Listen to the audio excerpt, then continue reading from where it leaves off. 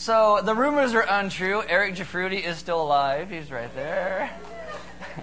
Last week when we were doing the Truth Project on Wednesday night, I actually left in the middle and went to the hospital because the doctor sent him there because he had some heart issues. And he actually has a stent in his heart now. 2 stents in his heart. I don't even know what that means.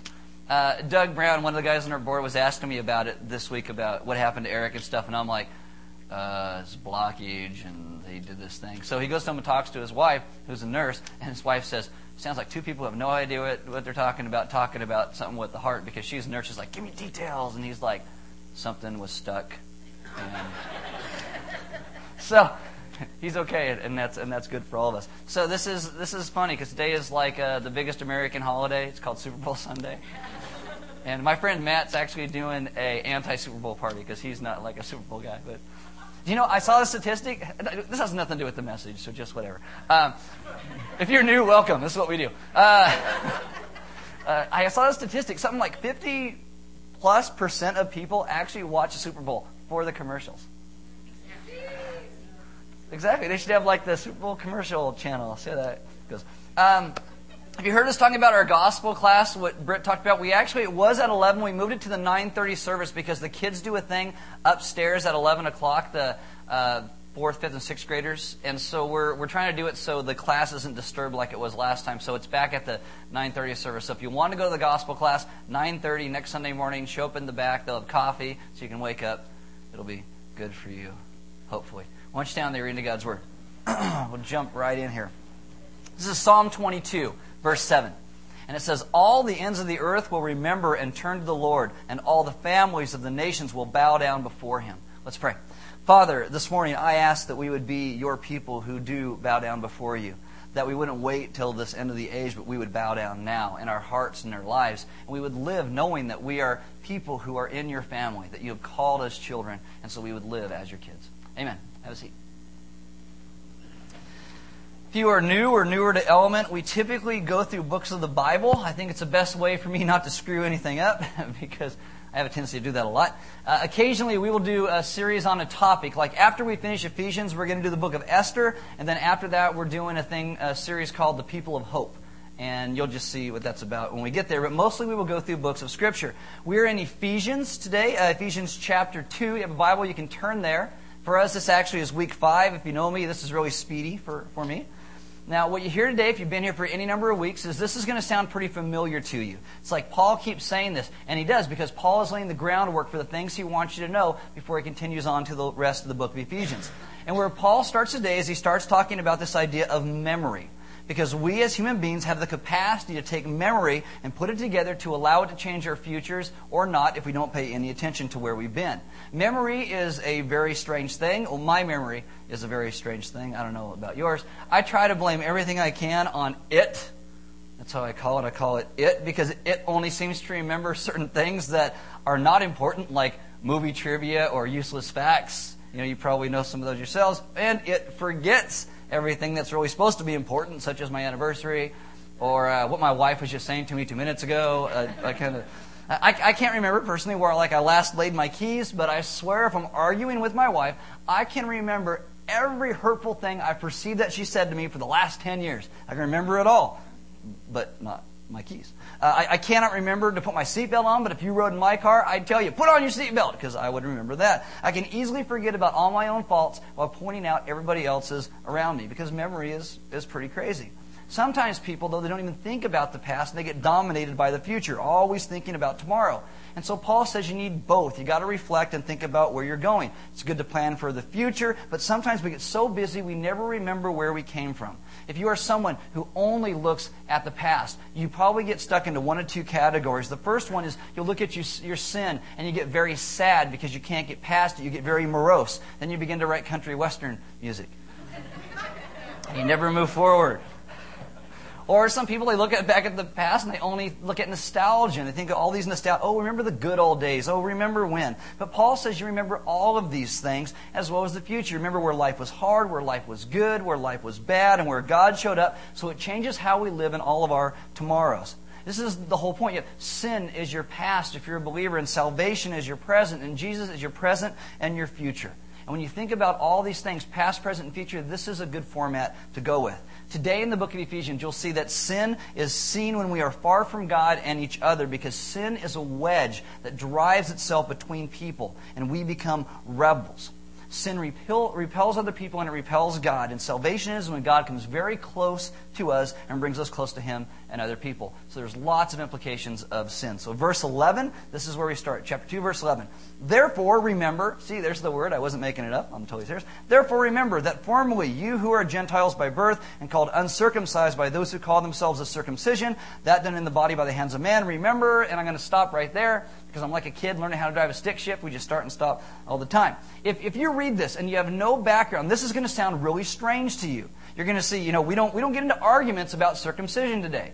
And if you do, you're weird and mildly entertaining, and we laugh at you. In Paul's day, this is a big deal. This is a racial slur. Like junior boys don't sit on the playground today and go, "Oh, you're so uncircumcised." Like, "Oh, we're so..." They don't do that anymore. In Paul's day, this is a big deal, a big deal. In the Bible, it's like a bad cuss word. Remember like David and Goliath? I mean, people don't even read the Bible. One of the story of David and Goliath, right? Okay, Goliath is this giant, and he's taunting the armies of God. David's this young Jewish kid. He shows up, and he's all, "What's up with this uncircumcised Philistine?" And we read this, and we're like, "Oh, whatever." Everybody in the army is probably like, "Ha ha, that's so funny. He's making..." Well, again, it doesn't make sense to us today, but it makes total sense back then. Essentially what Paul says is before you know God, you're committed to self-righteousness. You are a self-righteous fill in the blank. People who don't know God, what they will typically do is they determine that they need to be good, whatever they determine that good is. So they will start to be very good, and that will distinguish themselves from other people who are bad. They will do these actions. And then they can say, "I'm good and you are bad." Here, it is the mark of circumcision. This is the showing of what God's covenant, the mark of God's covenant against uncircumcised people. And they would throw out all these slurs at each other. This is so unlike our day. "Well, I'm a Democrat," or "I'm a Republican," "I'm young," or "You're old," "I drive a Prius and I care about our environment," "I drive an SUV and I'll run over your car." Less filling, tastes great, Star Trek, Star Wars. Anything that we can do and say to make ourselves better than somebody else is what we do. "I'm better than you because I do this," and everybody else, "You're a bad guy and I'm a good guy."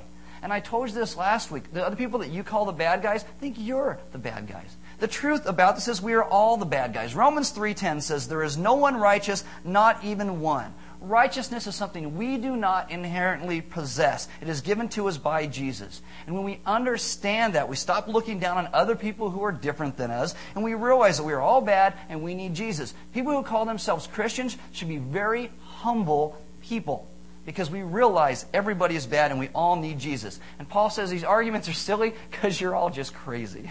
And so Jesus takes away our sin. He gives us His righteousness. And so these Christians were forgetting what it was like when they didn't know God. He says, remember this. So he reminds them, verse 12, remember, says it again, that at that time you were separate from Christ. Remember what it was like when you didn't know Jesus. If you've been in church any length of time, you will find these people. You think, I've been a Christian since I was born, and they act crazy. They act crazy. Paul says, remember what it was like to be separate from Christ. And when you do that, you'll have some understanding and some compassion on people who don't know Him. So, do you remember when you were, next line, excluded from citizenship in Israel and foreigners? You remember when you didn't have fellowship with other Christians or with God? Here Paul is referring to God's people of promise. So do you show up for church sometimes and maybe totally miss the miracle that church, that a family really is? Do you remember when you were, next line, foreigners to the covenant of the promise? Relationship with God is all throughout Scripture is defined as covenant. You see this in Abraham and Isaac and Jacob. God's relationship with us is based upon His promises, just like a marriage. All the promises become summed up in one promise, and that is the promise of Jesus. The promise of Jesus. You know what? Promises are that God is going to come. He's going to forgive our sin. God is going to lead us. God's never going to forsake us. When we die, we will still live. Remember when you didn't have these promises. Remember what it was like. If you don't know Jesus this morning, you need to. You can have all these promises. They can be for you too. Do you remember when you were, next line, without hope and without God in the world? And this is a big thing for our culture today. In our culture and even in the Ephesian culture, with despair and loss of hope. Many people look at themselves and look at everything else around them and they think, this is not going to get any better, because a positive mental attitude is not enough. The only hope we have as a people is Jesus. We cannot fix the world. The world is without hope without God. We cannot give anyone hope without first showing them Jesus. People say, I need transformation. Well, good, Jesus can do that. The world needs hope. Well, good, God's bigger than the world. I'm scared of death. Good, God's bigger than death. That is your hope. God is involved, and He's attached Himself to His people and works on their behalf. It says, remember that at that time you were separate from Christ, excluded from citizenship in Israel, and foreigners to the covenants of the promise, without hope and without God in the world. But, and this is the great word. Paul likes to throw this word but in there. Everything has changed. But now in Christ Jesus, you who were once far away have been brought near through the blood of Christ. We who are far from God, how do we get near? We don't. God comes near to us. God comes near to us. That's the beauty of the gospel. Matthew 1:23 says that Jesus would be known as Emmanuel, God with us. All the world religions are how you can get close to God. How can you make God like you? Christianity is God coming close to us. God is building relationship with His people. It is amazing that the God of the universe would come close to us and extend Himself to us. But now in Christ Jesus, you who were once far away have been brought near through the blood of Christ. That's how it gets done. The blood of Jesus. God makes a promise in the book of Genesis. You sin, you die. Romans 6:23 tells us the wages of sin is death. Sin equals death, separation. In our world today, there's death everywhere because of sin. Sin and death. Death is not a natural part of life. If you go to a funeral, we paint dead people to look like they're alive. And it's kind of freaky. I have done lots of funerals. And every time I do one, I love the people who are there, but I'm always irritated at a funeral because it's not right. It's not natural. I ask my wife this question a lot. I go, if I die, will you get remarried? And she's like, I couldn't handle another one of you. It would just... And I'm like, no. It would be okay if you got remarried. You know what? It's not okay. I don't want some other dude touching her. That's not right. It's not right. If I die... We're supposed to be a people of the living God. Walking away from God brings death. Sin is separation from God, and God is alive. And when we are far from God, there is no way for us to bridge that separation. So Jesus comes, and Jesus goes to the cross and is put to death. When Jesus died, I wasn't even born yet. He pays for all my sins that I haven't even committed yet. Why did Jesus die if He never sinned? Our sin. Jesus is not just a moral example. He is our substitute for our sins. God shed His own blood for me. And in doing that, He takes my sin and gives me His righteousness. He takes my distance and He gives me His intimacy. By Jesus' blood, God is now connected with me. And because Jesus didn't sin, death couldn't hold Him, so He rises from the dead and He brings us back to life again. That's why Paul keeps talking about this. Get this foundation. Understand what God is doing. Verse 14 says, for He Himself is our peace. The result of the action that God has done brings peace. Peace between us and God. The Hebrews would call this shalom. Everything in the right way at the right time between us and God. God removes our sin. It's not just laying down our weapons. This is like sitting down for a meal where friends sit down with each other and they have a meal. It says, for He Himself is our peace, who has made the two one. These are these two different people always warring against each other. And the two one has destroyed the barrier, the dividing wall of hostility. Sin has separated us from God, but it also separates us from other people. When this was written, when the book of Ephesians was written, there were various decrees by the Roman government to try to get the Jews and the non-Jews to live peaceably with each other. And it never worked. Today we do the same thing. We spend huge amounts of money trying to get people to get along and be nice to each other. We pass laws. People are still not nice to each other. Obama has a beer summit, which is crazy. But there's a problem. The problem is we don't like each other. We all think that we know the best way to do everything. And if people would just agree with us and do it our way, the world would be better. Don't we? We get irritated at people who don't do the things the way we would want them done. I get irritated at everybody who doesn't drive like me, which is everybody. Well, maybe not necessarily everybody. We think that we are better than everybody else, that everybody else is the problem. At this time, if you wanted to go to the temple and you wanted to worship God, the Jews would tell you, it's here, you got to go here. But at the temple, there's various degrees of access. It's just like a rock concert. You had like the high priest once a year, right into the presence of God. Outside of that, you would have the other priests. Outside of that, you'd have the men. Outside of that, you'd have the women. Outside of that, you'd have the Gentiles and non-Jews. At a concert, you got like pit and floor seats and outside floor seats and first balcony and second balcony and nosebleed section and parking lot. Okay, the Gentiles, they get the parking lot. That's where they get. They're not happy about it. If a Gentile tried to go to the concert, their ticket would say parking lot C5. If they tried to actually get in the door, they could be killed at that point. So you're out in the parking lot, you can hear the subs, but you can't hear the band. None of the Gentiles, not kids, not grandparents, not parents, ever get to see the show. That causes a lot of hostility. Our culture has gone through much of this in the same way. We have black versus white, young versus old, poor versus rich. But in Jesus, all divisions are taken away. Not distinctions. You can be black, white, poor, rich, old, young, drive the Prius, whatever, and follow Jesus and be part of His family. You can. We are not ever allowed to look down on somebody or point somebody, oh, you're not as good as me, ever.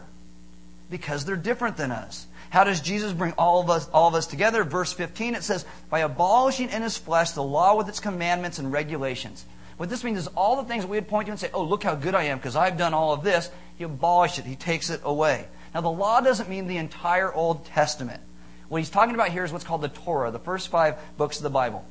Many people have read the Torah and they've done all kinds of damage without understanding what they're reading. You read the Torah in the book of Leviticus, you read things like, don't wear a blended type of cloth. So all of us here with poly cotton blends, wicked sinner are we. It says before you take a dump, dig a hole. And so you go, I got a toilet, I didn't dig a hole. Wicked sinner are you. Now, it says don't eat fish from the bottom of the sea. You like lobster or shrimp? Wicked sinner are you. The reason the Old Testament has these laws, they're broken into 3 categories. This is what the laws look like. First one are called moral laws. Moral laws. This is like don't kill anyone, don't steal anything, honor your parents. Moral laws are still binding upon God's people today.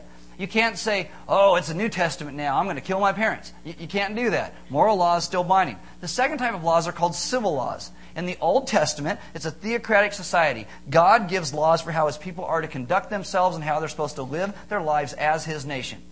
The United States of America, are we a theocratic nation? No, we're not. We have a president. Our president is Obama. If in any sense you think that Obama or Bush before him or Clinton before him or Reagan, any of those people are God, you need serious help.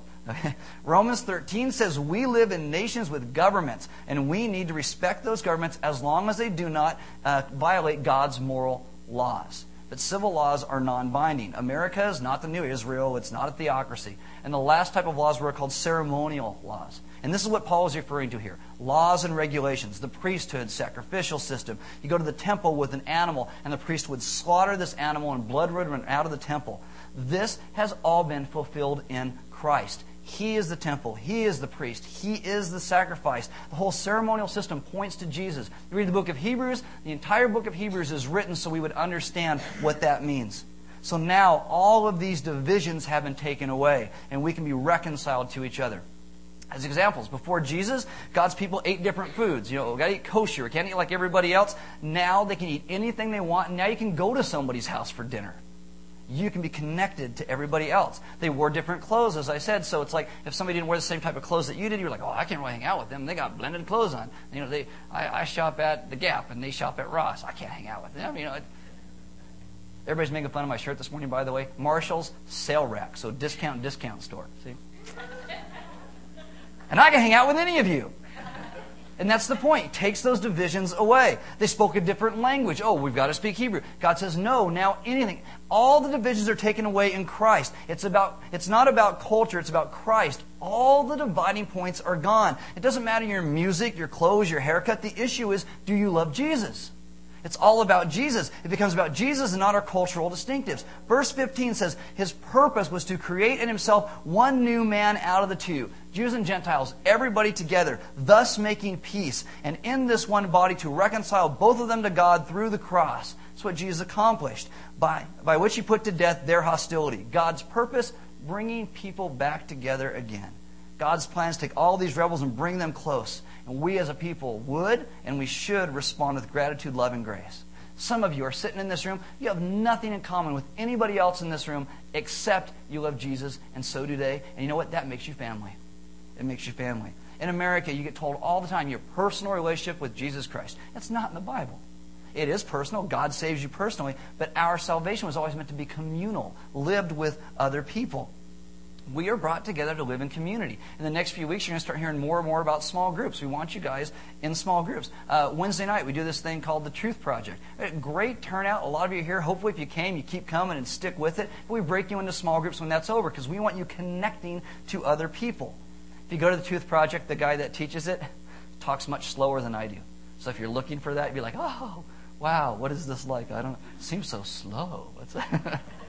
Now, and this may seem kind of weird to you because you have your own home and your own car and your own lawnmower and your own address and your own life, and you have no connection with other people. But part of the purpose of the Scriptures was to knit us together as a corporate people. We are one body, and we cannot look at other people and say, well, I don't care what happens to other people because we're all connected. It's the point. God comes and He takes away this wedge that divides Him and us and other people. It's articulated to the entire earth by how we live and preaching and teaching. It's what God has done. Verse 17, He came and preached peace to you who are far away and peace to those who were near. And Jesus still preaches this message through His people. He's doing it through us. You are the conduit through which the living God longs to reveal Himself to people. He works through His people. Verse 18, for through Him we both have access to the Father by one Spirit. And He comes back to this idea again. Father, Son, Spirit. One God. One God. He wants people, because in Ephesus they have all these bizarre ideas of what God is. God is Trinity, Father, Son, Spirit. You got to get this concept. The Father and the Son and the Spirit, they are so connected that they are one God. A man and a woman in marriage are to be so connected they become one flesh. God's people, His church, are to be so connected they become one body. One body. And it all finds itself in the person of who God has revealed Himself to be. This is the point. We are connected to the Father through the Son by the Spirit. Paul says, remember what your life was like without Jesus, and now what life is like with Him. Remember life not connected with God, and now remember life that is connected with God. Remember how your life was not connected to other people. You had all these divisions, and now think of how it could actually be connected to other people. And now what Paul does is he takes all of these things and he gives you a couple poetic images so our imagination can begin to conceive what these mean in our present and in our future, being connected and being forgiven. Verse 19 starts like this. Consequently, you are no longer foreigners and aliens. Yay! But fellow citizens with God's people and members of God's household, built on the foundation of the apostles and the prophets, with Christ Jesus Himself as the chief cornerstone. In Him the whole building is joined together and rises to become a holy temple in the Lord. And in Him you too are being built together to become a dwelling in which God lives by His Spirit. The first metaphor that Paul gives in this, that he wants us to get, is that God is a king. He is a king, and He brings people into His kingdom as citizens. This means you can be an American, and you love and serve and work for your country, but you are primarily a member of God's kingdom. All nations of the earth have people in them, but people who believe in all those other countries are your family. They are brothers and sisters and part of God's kingdom. This means that for us in our foreign affairs, we just don't think about what's beneficial for us. We must think about the implications for the forward progress of the gospel. It's not just how do we protect our national interests, but are we putting guns in the hands of people who will shoot our brothers and sisters? It becomes very practical. It becomes very conflicted sometimes, because something may be very beneficial to our oil reserves, but is it beneficial to a church that's ruled with bullets that we paid for? As Christians, again, we get conflicted. As members of God's kingdom, we are to be concerned about God's kingdom. We've got to be thinking about this. I love America. I love the freedoms I have. I love being here. I'm red, white, and blue, USA, apple pie, all that kind of stuff. And I actually do like pie. But there's also another kingdom and another king. We're to be part of His business. The second metaphor he uses is the metaphor of a family. Family. That we are members of God's household. That means that for you and I am like a brother and a husband and an uncle and a son. We are a big, loving family. And you may think, well, my family's awful. Well, he's not talking about your family. He's talking about a good family. Family's different than a business. In family, everything changes. In a business, you go to Kohl's. Okay, I want to go buy a pair of shoes. So you go to Kohl's and you go to buy a pair of shoes. Do you mop the floor on the way out? Do you clean the restrooms? Do you do anything? No, if you don't, you're weird. Okay, you buy it and you walk out the door. But does a family operate differently? Yes, it does. You have chores to do, food to prepare, clear the table, feed the dog. It doesn't matter if you're big or little. We all have jobs to do. You can't be in a family and not do chores. Those who come over and don't do anything are visitors. If you're here and you're checking it out, maybe Element's not your home, but you're thinking about it, you're a first-time visitor, welcome. Hopefully our family's being really nice to you. If they're not, come and tell me. We will stick them in the woodshed. We'll do something. We'll figure that out. If you call Element home, you are hosting everybody else here to your family. In a business, the customer's always right. In a family, never. It never happens like that. The business model, they will give you anything if you demand it and pay for it, even if it kills you. You can drink yourself to death. You can buy enough rope to hang yourself. You can go buy a whole bunch of cellophane and saran wrap and wrap yourself in it till you suffocate. Boom. My wife makes fun of me because I say suffocate. Well, you suffer, right? Okay. And parents don't do that, though. They won't give you that much saran wrap. They don't breathe in that bag, you crazy kid. Parents lead their families out of love. You don't always give kids what they want. You give them what they need, even when they scream for it. 3-year-olds, they would only eat foods that end in Eatos and have a higher sugar count than Pepsi if you let them. I'm standing in the back every once in a while, and these little kids are all, "Hey, I want cookies." And I'm like, oh, okay. Did you ask your mom or dad? "I want cookies!" I'm like, "You're going to get a spanking." You keep going. As a parent in a family, you're not the clown behind the microphone where people walk up and they bark orders and you put stuff in a bag. It's not how it works. Church is a family, meaning many times you will get what you need, not always necessarily what you want. People say, "Well, I gave money," or "I want this." The issue is this is what you're going to get. You can't just have ice cream. What we're going to give you is we're going to give you Jesus. That's what I tell you all the time. I tell you about Jesus because that's what you need to know. The consumption mindset is destroying Jesus' church today, and it's making us into very selfish people. Show up when you want, you get your stuff, give as little as possible, if anything, and you feel like you get a good deal. That's not the goal of family. A family, you get in, you help, you do your chores, you work towards a common goal. Whenever somebody wants us to do something new, try this or do that or be involved in something, one of the guys on the board, when I bring it up, usually says, "Are they a member? Are they a member?" Because we invest in family. We do not want to abuse our family by people who treat the church like a business. We want to invest in family. People treat it like family. They show up, they give, they bake food. Other people show up and they eat and they take and they leave. Then the family comes in behind them and they clean up. It's what a family does. We think family. Other people think, free meal. We feed you. We don't charge you. It's family. It's like this. Michelle Combs. She's in charge of all the food that's back there. Do you know Element doesn't buy that food? People bake it or buy it and bring it themselves. My wife, when it's her turn, she's like, I think once every 2 months she brings it. I said last service, she goes to the day old bread store and she goes, "No, it's called the bakery outlet."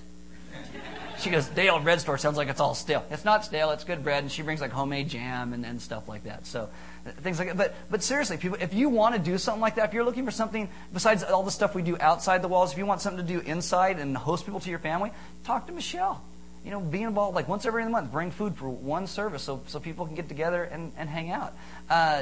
Lady named Jean. Jean runs our greeter ministry, so if you walk in the door, hopefully people say hi to you when you walk in. It's not like, "Oh, look, somebody new, let's run away." You walk in, somebody says hi to you. You want to be part of that? You talk to her. Stand on the door, say hi to people when they walk in. I think that's really important.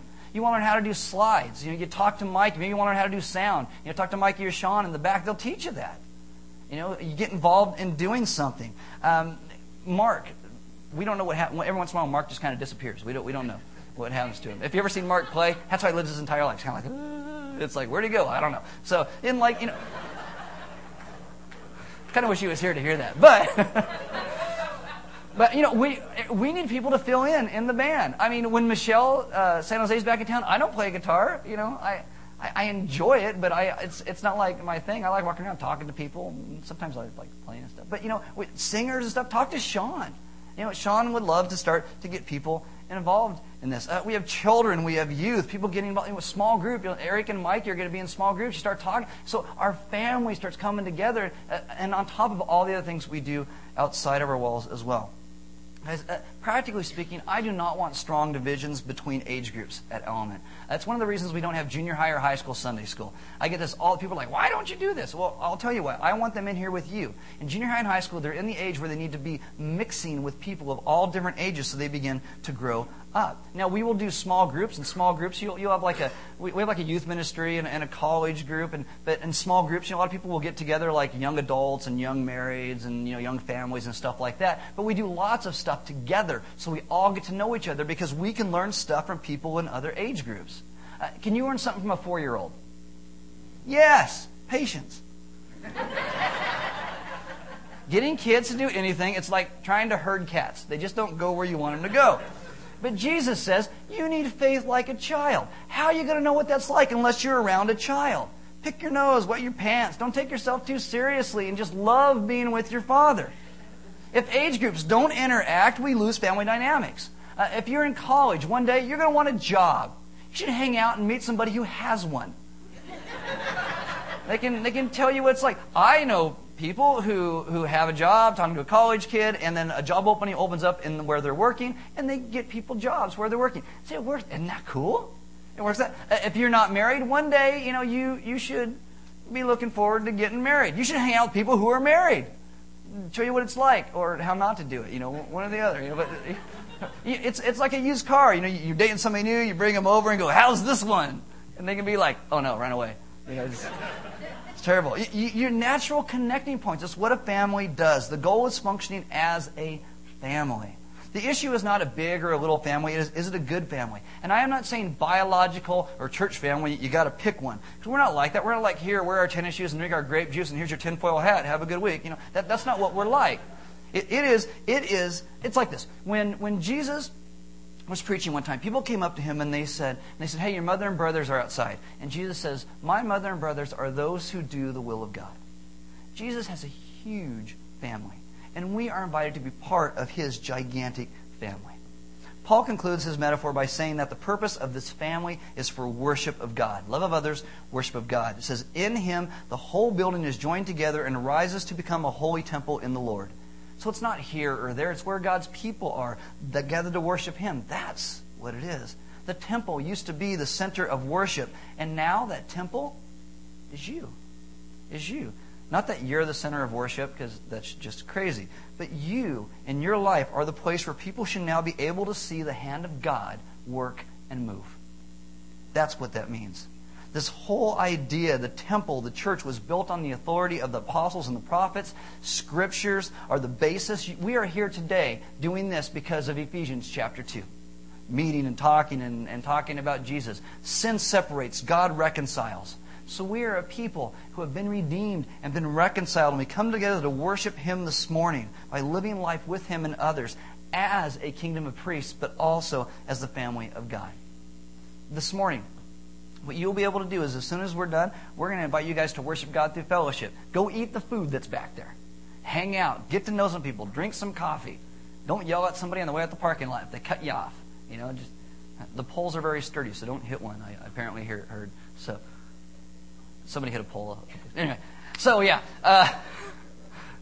Hang out, get to know. That's the point. I mean, there's going to be all kinds of personalities that maybe you won't get along with and whatever. But that's okay. God takes away the divisions so we can be a family. You probably have bizarre people in your family. If you don't, you've got a weird family. I mean, because there's always somebody in your family that's like, "Oh, they're coming over. I'm going to be sick. Or I'm going to be gone." We are a family, and there are people that you're not going to mess with, but we are family. Jesus' life, death, and resurrection, one of the purposes so we can worship him in fellowship as a family. The band's going to come up. As they do, we invite you guys to also sing these songs where you're at, and maybe you would take a moment while this is happening and you would pray. And you would say, "God, show me where I have placed divisions in my life between me and other people. Show me where I have made myself better than somebody else in my own head. Show me how I have started doing things my own way and thinking I'm better than somebody else because I do it this way and other people don't." Ask him to reveal that to you. There'll be some deacons and elders in the back of the room, and if you guys need prayer for anything, talk to them. If you want to know more about our family, talk to them. If you want to know Jesus, talk to them. They love to talk to you about Jesus. They love talking about Jesus. I love talking about Jesus. Anyway, We're going to worship God through giving. There's offering boxes on the side wall and on the very back, and we give simply because God gave so much to us, and giving is part of our worship. And again, guys, connect with each other. I mean, you may think, this is terrible, I don't like this, or don't like that. But honestly, when you connect, that is worship. That is worship. Living with this great, gigantic family that God has died to redeem and restore to relationship. Live as part of the family. Let's pray. Father, this morning, I ask that we would remember you and how you have redeemed us. That we wouldn't be a people who simply think about how nobody else is like us and nobody else does it good enough or right enough, but we'd be a people who live in humility, realizing that we are all lost without you. And the only thing that separates us from anybody else is our faith in you. God, you love all people. You've come and you take us to make us into something new. And we ask this morning that your vision would be our vision, that you would guide us in the steps you want us to walk in, and that we would be glad to do those things. That it would bring glory to you and joy to your people as you are lifted up and your family lives like you call them to live. So change our hearts this morning. Change our minds. Have all the knowledge in our head turn into practical wisdom in how we live out this life. And in all we do, have us constantly remember what you have done for us and how humble we should be because you came and died and rose so that we could be part of your family.